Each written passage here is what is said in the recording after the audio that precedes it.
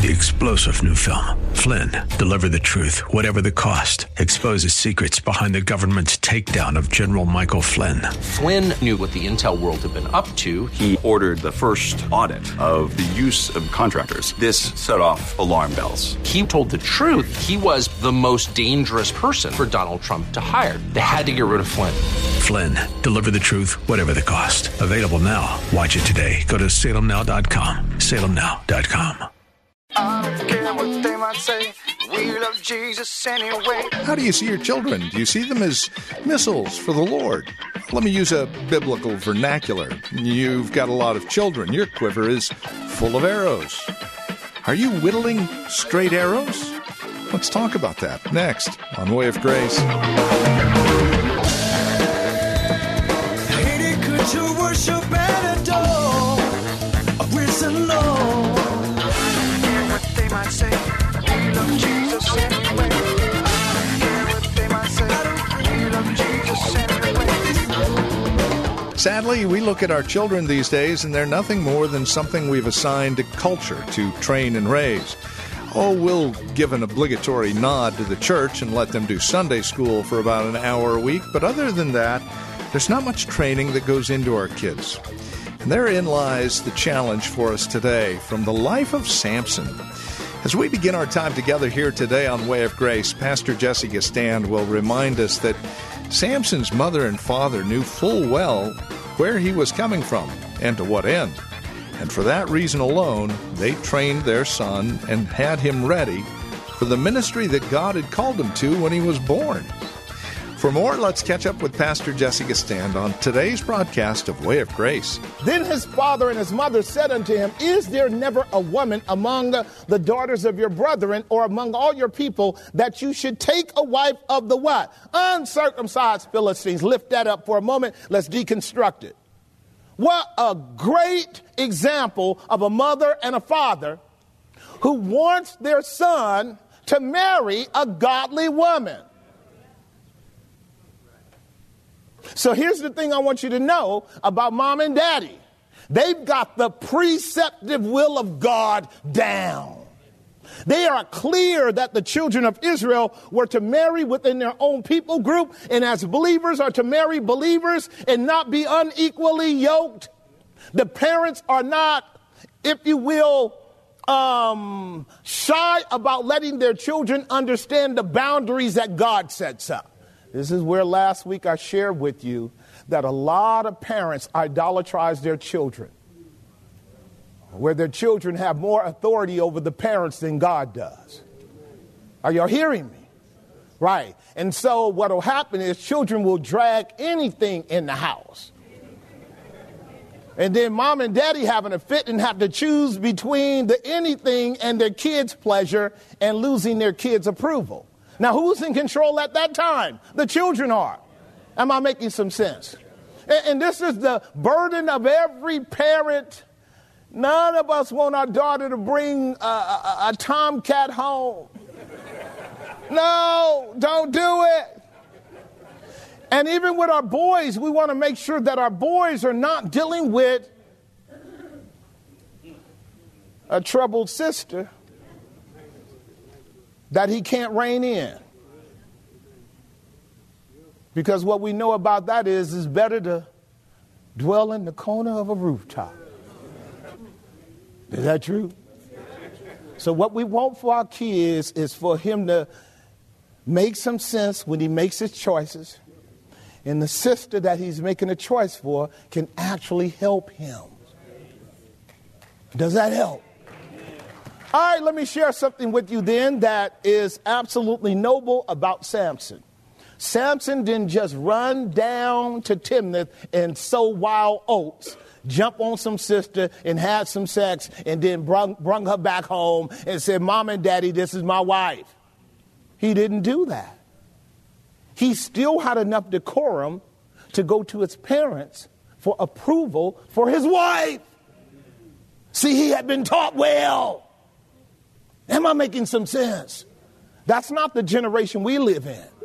The generation we live in, our kids can grow up under the Bible and sing all the hymns, and then the next thing you know, they done forgot everything God has said. You see what I'm getting at now? Y'all see what I'm getting at here? Don't throw Samson under the bus. It would be a false narrative. Samson is still being obedient to his parents, but the Holy Ghost is driving him in a direction. And this is profound, because think about this. Samson is honoring his mother and his father, but there are other what we would call circumstantial and contextual factors that go into it, and I'm not going to press into it too far, but no person is really designed to be married to any other person where it doesn't have the parents in the family as a major protocol and principle behind the marriage. But in the 21st century in which I live, where family is shredded, destroyed, everybody's just marrying whoever they want to without regard to what mama and daddy has to say. This is your postmodern, irrational, neo-Marxist culture of hating God and hating the family and hating order and hating godly patriarchy. That's where we are. And you and I have suffered from it.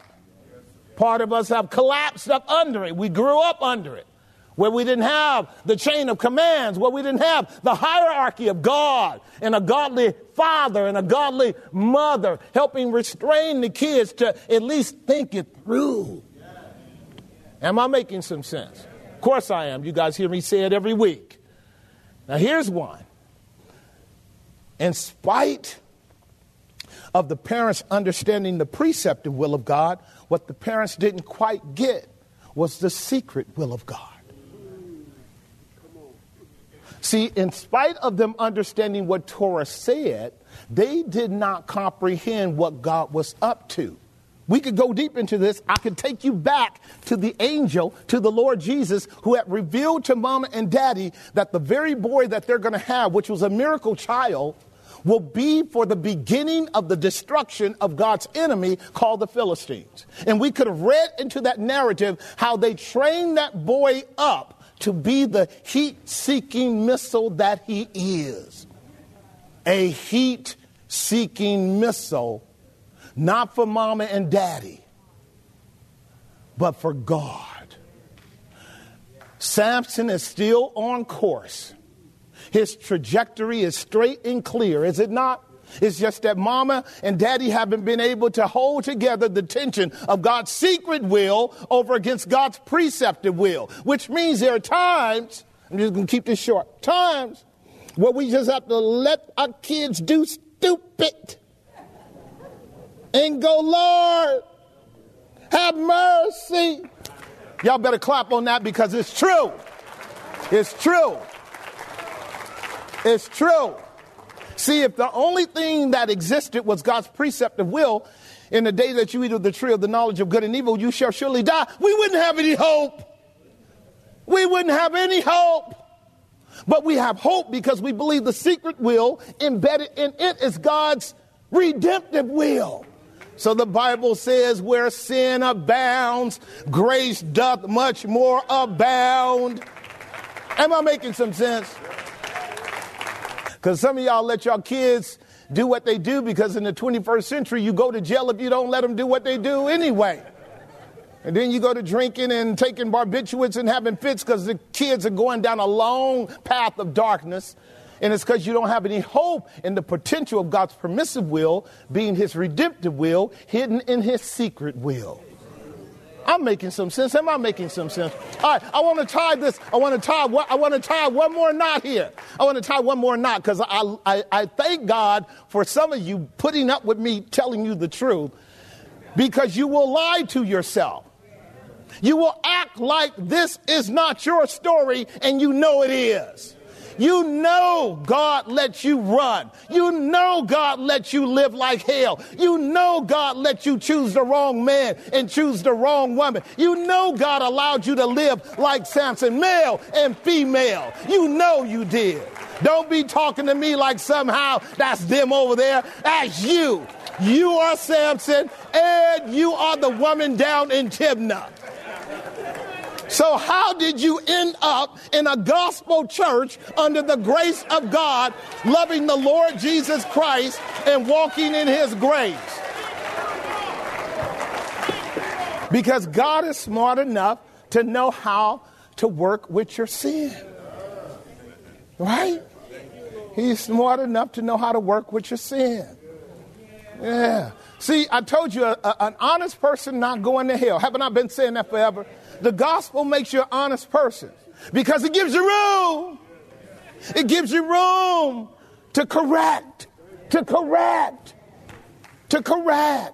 See, now the Pharisees, they wouldn't go for this. Samson not saved.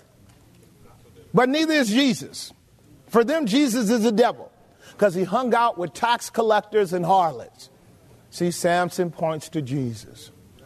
There's no way that Jesus could have been Messiah because he partied too much. And yet, Jesus is the ultimate Nazarite. More separated unto God than anybody on the planet. And his cousin, who was actually a Nazarite, John the Baptist, was as committed to God as Jesus was. See, and they call both of them crazy. I'm going to get back to my art style here for a moment because I'm trying to lay a foundation for you. They called John the Baptist crazy, did they? Because of the way that brother dressed. See, you can't judge a brother by his dress. I mean, you can, but it would be better to have a conversation with him. John the Baptist, I don't think he got invited to too many mama's homes. Right? Leather girdle, camel skin outfit way before the day. Many of us had camel skin jackets, didn't we? Remember? Leather girdle. And then he ate what we're getting ready to talk about. Locust and wild honey. That's because he was an artist. Do you understand that? Because God gave him the gift of imagery. He had this kind of bizarre characteristic about him that broke out of your squares. Because everything ain't square. Have you noticed when you go outside and look at God's world, very little is square. Most of the square stuff we do. Right? I do understand the benefit of squares. I'd rather have a straight line going home than to have to do all this. But God does a lot of that, doesn't he? He does a lot of that. Because God is complex, sophisticated, and he's also beautiful. And sometimes the message is embedded in the beauty. Now, see, I could take you to Genesis 34, where Dinah took off and went down to the Gentile country, trying to get her groove on by the dress code of the sisters in the hood. Y'all remember that? Do y'all remember that? Dinah took Going on Your Own Time, chapter 34. She takes off and goes on down there and said, well, how the Philistine sisters dressing? And she gets down there, and a Shechemite boy takes her and rapes her and then wants her for marriage. Now, again, that's a 21st century narrative, isn't it? Y'all hearing me? What I'm doing is saving Samson from ad hominem attacks, which are not fair. He's simultaneously righteous and what? All right. And his sin is not showing up right here. It'll show up in chapter 15, verse 1. Is there? He goes down there and gets a harlot, sleeps with her. We'll talk about that when we get there. But that's all it says. And of course, you and I have never done that. We've never done that in our lives. Never once. Never once. We're not harlots or Johns at all. We don't even look upon a woman to lust after her in our heart. No, we don't. I want to be saved. Don't you want to be saved? I want to be saved. It's a complex thing, isn't it? It's beautiful women are a complex thing, aren't they? They're parable. Beautiful men are too. But their love for Samson indicates a remarkable sense of their remembering his upbringing and all that they had done in pouring into his life, how to love God, how to prioritize God, how to walk in that separation that a Nazarite child called for. This is the blessing. Please get this. I got to give you this. If you could raise your kids with the kind of discipline and the kind of tenacity of a Nazarite vow, here's what you get to know. When they get old enough to go on their own, you done everything you possibly could to bring them close to God. That's all you have to do. And you know what that does? Listen, you know what that does? That mounts a defense in your soul when your children start acting like they don't know God. That allows you to say, Lord, you gave me grace to teach them well. They heard the truth. Now all I have hope for is that you come behind that word and change their life and bring them back. See, that's the soul being able to mount a defense against what appears to be a defection. So mom and daddy getting ready to go back home, and they going to hang out and say, all right, let's see what God is up to now. Because they know God's in control. See what I'm getting at? Very important. They're very important for you and I to understand. They're struggling with the permissive will of God. They're struggling with the preceptive will of God. They got it. They understand it. But they don't know what's happening now. But that's all right. Mom and daddy don't know everything. Sometimes we just got, after we do all that we can do, we got to just wait on God. I believe he can work it out. Do you? I believe God can work it out. I believe he can. God saved me. He can save my kids. I believe he can work it out. In fact, after you have done all you can to Nazarite them and then they break out like they do. Now you get a chance to rest in the promises of God. Train them up in the way that they should go. And when they get older, the truth won't depart from them. You can latch a hold to them and gradually start towing them back in. Y'all see what I'm getting at? Point number two. We might get to point number 3, but point number 2. We're getting ready now to enter into the twilight zone. And the twilight zone is into the deeper metaphorical language that really accompanies the character of Samson, and so it's not going to be that hard. Notice what the text says over in verse 5. I want to read verses 5 through 9 now. Are we there? Then went Samson down and his father and his mother to Timnath and came to the vineyards of Timnath, and behold, a young lion roared against who? Samson. And the Spirit of the Lord came mightily upon him, and he rent him as he would have rent a kid, and he had nothing in his hand, but he told not his father or his mother what he had done. Now, let me show you what happened. They're headed down because they're going to engage in what we call arranged marriages. Parenthetical. That's something you need to think about, because these unarranged marriages going on today haven't been working out that well. So you see, we're more pagan than we are Christian today. Are we not? We're more pagan. I'm telling you, we're more pagan than we are Christian. And so, as they're going down, and I showed you the map, they're leaving from the area in which Samson is, and Samson is a Danite Jew. He's a Danite Hebrew. They're headed down to Philistine country. And as they go, Mama and Daddy take one route and Samson takes another route. They're both going down to Timnath. But as Samson goes down, he runs across a vineyard. Now, he's perusing through the vineyard because he's used to perusing through vineyards. Now, we could read into that. I think I'll wait for that next time. But remember how he grew up? He couldn't come near grapes. Y'all remember that? He couldn't come near grapes. Now, he's probably not drinking the grapes. And, of course, the grapes as grapes are not a problem now that he's an adult. Am I making some sense? But it is quite peculiar that he's inclined to go near the vineyard. Right. Now, we understand in the Bible that the vineyards intrinsically and ontologically do not constitute any kind of sinful indicatives at all. It's not the vine. It's how you use the vine. Does that make sense? You better know that, because I've taught you that. Our sin is about our lack of temperance, our lack of control, our lack of discipline, and everything else. Back in Genesis, God made it all good, and then we messed it up.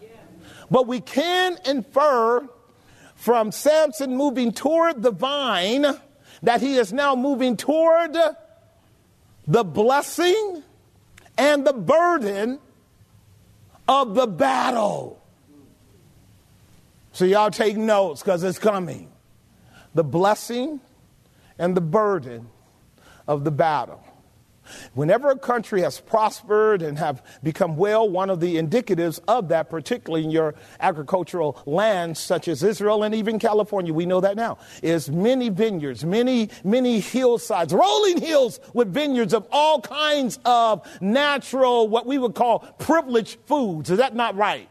Your olive trees, your grapevines, your figs, and so forth. All of that is indicative of prosperity, and the Philistines were prospering, and Samuel was making his way through it. And as he was going through the vineyard of blessing, guess what happened? He met a lion. Now God is getting ready to teach Samson something, and you and me too. And that is, the lion rises up against Samson because the lion is an omen of the mission that Samson is called to in his battle against the Philistines. So here comes Samson wanting to go down to get his blessing. What is his blessing? His wife. And he's confronted by a lion. That's the nature of life. I'm sorry. Life is always filled with blessings and burdens. The rose has thorns on it. And now it's time for you and I to see God's will working out in that context. This is the first time that Samson discovers how much God is with him. Now notice what the text says. And as Samson came to the vineyard of Timnath, and behold, a young lion roared against him. First thing that lion did was try to scare him to death. That's the power of the lion.